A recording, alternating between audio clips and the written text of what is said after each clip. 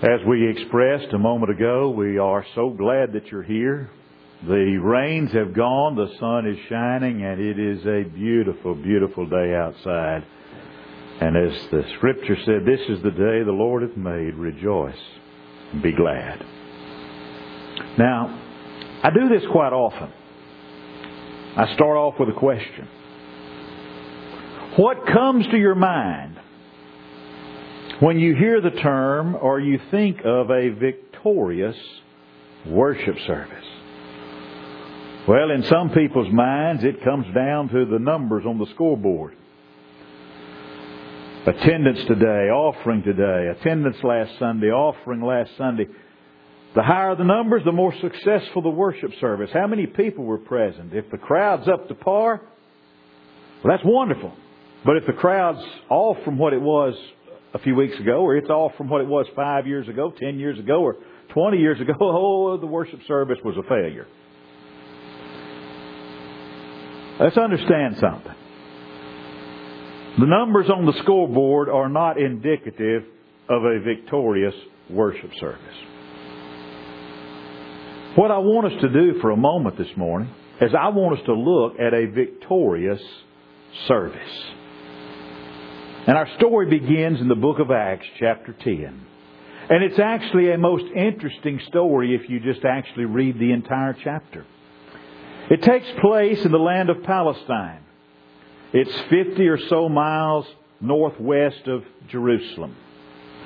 And the central character in our story is a man by the name of Cornelius. He's a military man. He's a centurion in charge of a group of Italian soldiers. And as you read the story, you notice what Dr. Luke says about the character of this man Cornelius. He was a devout man. He was a military man. He was a Roman centurion, and yet he was a worshiper of the living God. He was also a man who was very generous. He was charitable. He gave much to the people, to the community around him. We're also told something else. We're told that this Roman officer Cornelius was also a man of prayer. And we're told even further that he was such a good man that it reflected in the conduct of his entire household. Because his household was devout as a result of the influence of the life of this man, Cornelius. Sadly, though Cornelius was a good man and though he was a devout man, he was not a Christian. He had not yet been washed and cleansed by the blood of Jesus Christ. But it seems, as Dr. Luke tells the story, that the prayers of Cornelius went up as a memorial before God. You see, that's one thing to note about Cornelius. He was just as religious as his knowledge permitted him to be. And as his prayers went up as a memorial to God, an angel appeared to Cornelius. And the angel told him to send to the city of Joppa and inquire there for Peter. And said, you bring him here and he's going to tell you words whereby you and your entire household can be saved. So being a God-fearing man, Cornelius did what the angel of the Lord told him to do. And at once he sent men to Joppa for Peter. But if you read the Scripture, while Cornelius is there waiting for Peter to come, he was not idle. Verse 24 tells us that Cornelius waited, and while he waited, he called together his kinsmen and his near friends. This story is a record of a service that you and I would call a tremendously successful, victorious service. Now, I want you to believe me when I tell you this. That is more than you can say for every service conducted in the church.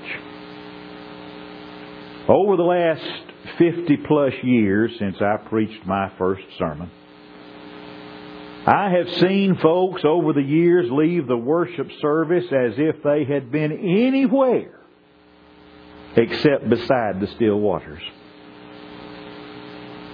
I've seen folks leave the worship service that looked like they'd spent the last hour trudging through a desert without a canteen. I've seen folks leave the worship service that looked like they'd just gotten a root canal. I've even seen the time I've wanted to ask some wretched soul walking out, did it hurt much today? How do you really feel? But this service wasn't like that. This service was a success. And those that were present were helped. And they were uplifted and they were inspired. And some of them were completely transformed. And I venture to say there was no one present that day that ever forgot this service. And there were some that in later years no doubt spoke of it with glad and grateful tears. Well, what do we find in this great, victorious, successful service? Well, the first thing you find is the congregation or the audience actually made its contribution. You may not realize it, but in any worship service, the part played by the congregation is of great importance. Some folks think that the success and victorious nature of a service, the success or failure of a service, depends almost entirely on the preacher. Or if not entirely on the preacher, it depends on the preacher and the song leader. And most folks feel like their role in the worship service is largely passive. That of a spectator. Folks, nothing could be further from the truth than this. Now, to be sure, a great deal depends on the preacher and a great deal depends on the song leader. I mean, I knew a guy one time that we were talking and someone asked the question, well, how much time do you spend in preparation for your sermons? This one guy said, I don't spend any time in preparation. You what? Nope. I just walk in the pulpit on Sunday morning and wait for the Holy Spirit to guide me what I'm going to say. Sometimes I don't know when to keep my mouth shut. If you have any doubts about that, ask Norma. She'll tell you. I said, yeah, and I bet when you get up, it shows you hadn't prepared, doesn't it? I was right. So a great deal depends on the preacher. Has he prepared? Has he studied? Is he ready to face a congregation hungry and thirsty for the Word of God? It depends on the song leader. Has he selected songs that can be sung? But write this down. It's on the final exam. There is also a great deal that depends upon the audience or the congregation. There are audiences. And there are people that sit in audiences that by their expression and by their very presence can almost breathe life into the dead. And there are others that can throw buckets of cold water on the hottest enthusiasm you ever saw. The audience that day was an audience that got the very best they could get out of that preacher. And you got to wonder something. How did they accomplish it? Well, for one thing, it was an audience that was present. When Peter got there that day, did you read or do you know what Cornelius said to them? When Peter got there that day, Cornelius said unto him, We are all present before God. You know, one of the things that's needed in the church, all over this world of ours, is a deeper conviction on the importance of being present. There's something a little difficult sometimes about preaching in a building that's largely empty. I really learned that last year when we had the COVID shutdowns. And on Thursday I was preaching Sunday's sermon and putting it on video to be broadcast on Sunday morning, simultaneously with our in-person services. Imagine what it's like to stand up here with nothing in this room but you and a camera and preach as if this building's full of people. I thought about getting some cardboard cutouts. It's like preaching in a lumber yard with all the empty pews, or it's like preaching in a fabric store with all the padded pews. But it's hard preaching in a lumber yard or a fabric store. And then I've heard people depressed and discouraged and downhearted say and pray, Oh Lord, we know where 2 or 3 are gathered. And you know what that does?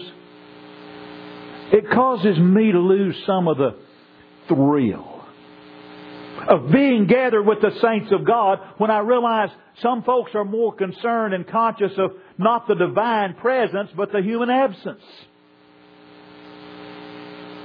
But an audience that's present, and an audience that's engaged, and an audience that you can look out there and you can actually see people's eyes.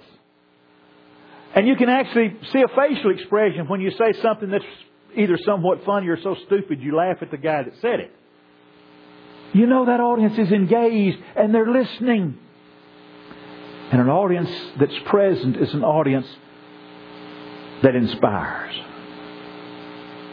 Over the years I've heard folks excuse their chronic absence. Well, I was with you in spirit. Folks, I want to say this as kindly as I can and yet as emphatically as I can. An audience of ghosts is a very depressing audience. It just doesn't do much for you. And you know what else? An audience of ghosts is an absolute disaster when you take up the offering. A present audience. That's what Cornelius had. But there was something else. Cornelius said, we're all here gathered before God. And they were an expectant audience. They hadn't come together with bored and listless indifference. They didn't come there, well, it's Sunday, we've got to go to church today. They had come there eagerly. And they had come there expectantly because they were sure they were going to hear the Word of God and something wonderful was going to take place. Cornelius and his near kinsman and his friends had come together that day as eagerly as children running downstairs on Christmas morning to see what Santa Claus has brought. Why? Why was that audience so expectant? Why was that audience so eager? Why were they so ready for Peter to be there? Their expectancy was not because they'd heard how scholarly this former fisherman was. And they were not expectant because they had heard about what a wonderful orator Peter was. Now granted, their expectations were somewhat based in some measure on Peter. I mean, after all, he was the expert.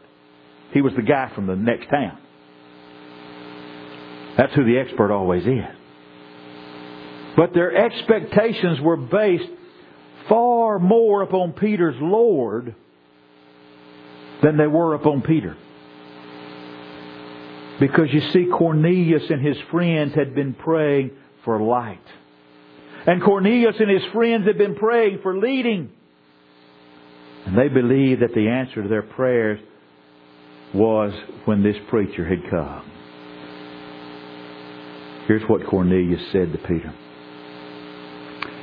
We are all here present before God to hear all things that are commanded of thee of God. Now be assured, the preacher that day made his contribution. Cornelius said, Peter, we take it that you're here today under divine orders. Do we realize what a high responsibility Peter had that day? And do we realize what a holy privilege that Peter had that day? You know, one of the things that weighs on my mind more heavily than anything oftentimes is the fact that in any audience of any size, I may be delivering the last sermon I'll ever deliver to someone in that audience. And this was brought home to me many years ago when I was just a boy preacher, and trust me, that's been a while. But I preached one Sunday, and there was a man there in the audience, very devout man, very faithful member of the congregation. He'd been absent the Sunday before because his heart was giving him some issues, and he'd been hospitalized for a few days. I asked him that morning, I said, Brother so-and-so, how are you this morning? He said, I'm better, but he said, you know, I get concerned. And I said, what concerns you? He said, well, I read the paper and I read about people dying that never died before. And we both laughed. On Thursday of that week, I preached his funeral. The very first funeral I ever preached, Leon. I had no idea that Sunday he was hearing the last sermon he'd ever preached. He died on Tuesday night. So at any point, I could be delivering the last sermon that someone might be hearing. And I better be prepared that day. And I better be able to tell people what God's will for their life might be. You know, Peter did the same thing that day with Cornelius that Philip did when he met the eunuch. When Philip, that hitchhiking deacon, got in the chariot with that eunuch that day, he asked him, he said, understandest thou what thou readest? He said, how can I, except man should guide me? And that eunuch was reading from the prophecy of Isaiah. He was led as a sheep to the slaughter, and as a lamb before his shearer is dumb, so opened he not his mouth.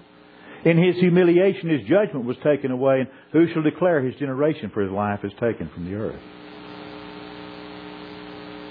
And it says that Philip began at that same scripture and did what? He preached to him Jesus.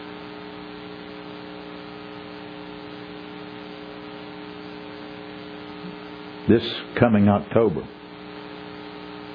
it will have been 21 years since I came and stood in this pulpit for the first time. There's a couple of faces out there that were here that morning. I still remember the sermon I preached that day. I don't know if you do or not. I certainly wouldn't ask you because it hurt my feelings if it wasn't memorable enough for you to still know what it was. I preached that day on if I had but one sermon to preach. And I told the story of Philip and the Ethiopian eunuch, and I said, here's what I think Philip would have preached if he preached Jesus. That's what Peter did. He told that audience gathered at the house of Cornelius about Jesus Christ. And what happened? What happened that day when Peter preached?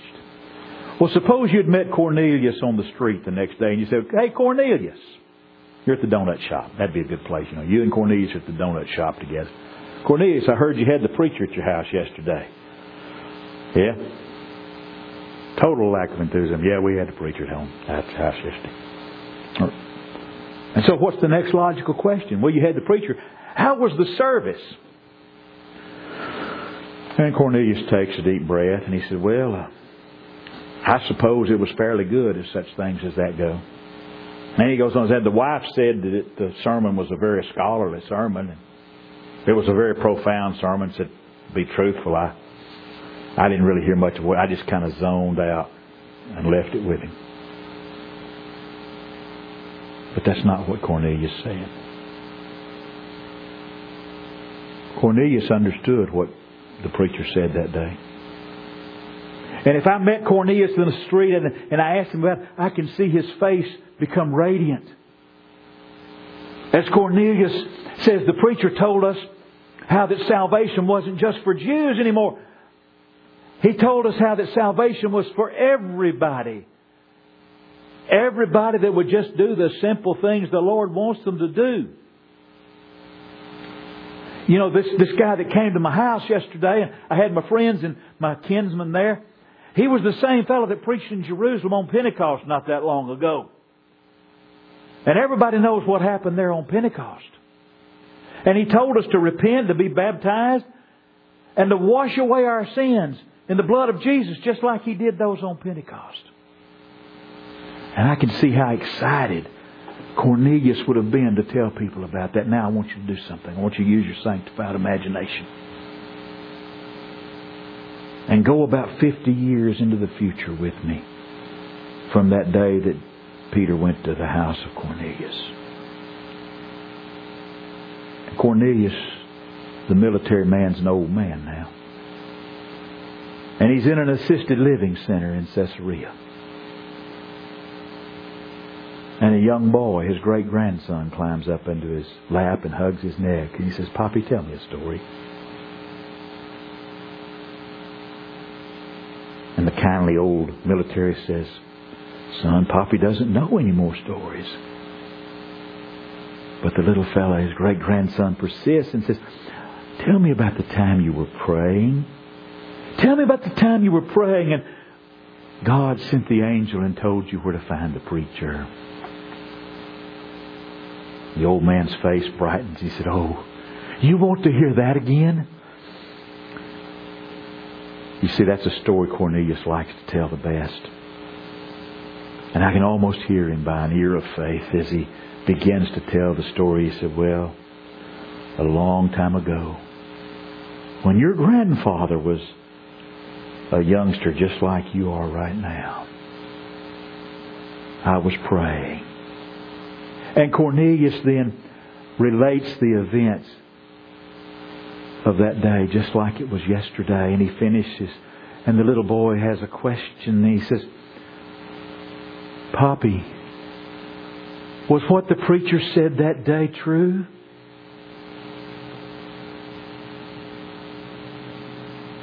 And Cornelius said, Oh, yes, boy. Yes, it was true. Everything he told me about Jesus Christ was true. And I've been happier since then than I ever was in my life. Because I came to know Jesus. Now, I've got a bit of bad news for you. Peter's not here today. So you got to make do with what you got. But I do know something. I know what Peter told Cornelius and his household to do. I know what Peter told those on Pentecost to do. I know what Philip preached. And I know what Paul preached. They said that they had to believe in Jesus Christ with all their heart. They had to turn their back on sin through repentance. They had to confess the name of Christ and be buried in baptism for the remission of past sins. That they had to make Jesus Christ the Lord and the Master of their life. Not just part of their life, but all of their life. And I don't know the needs of your life, but if there are changes that need to be made for Jesus to be Lord of all your life, this is your opportunity to let those changes that you desire in your life be made known, and let us help you with those as together we stand and while we sing.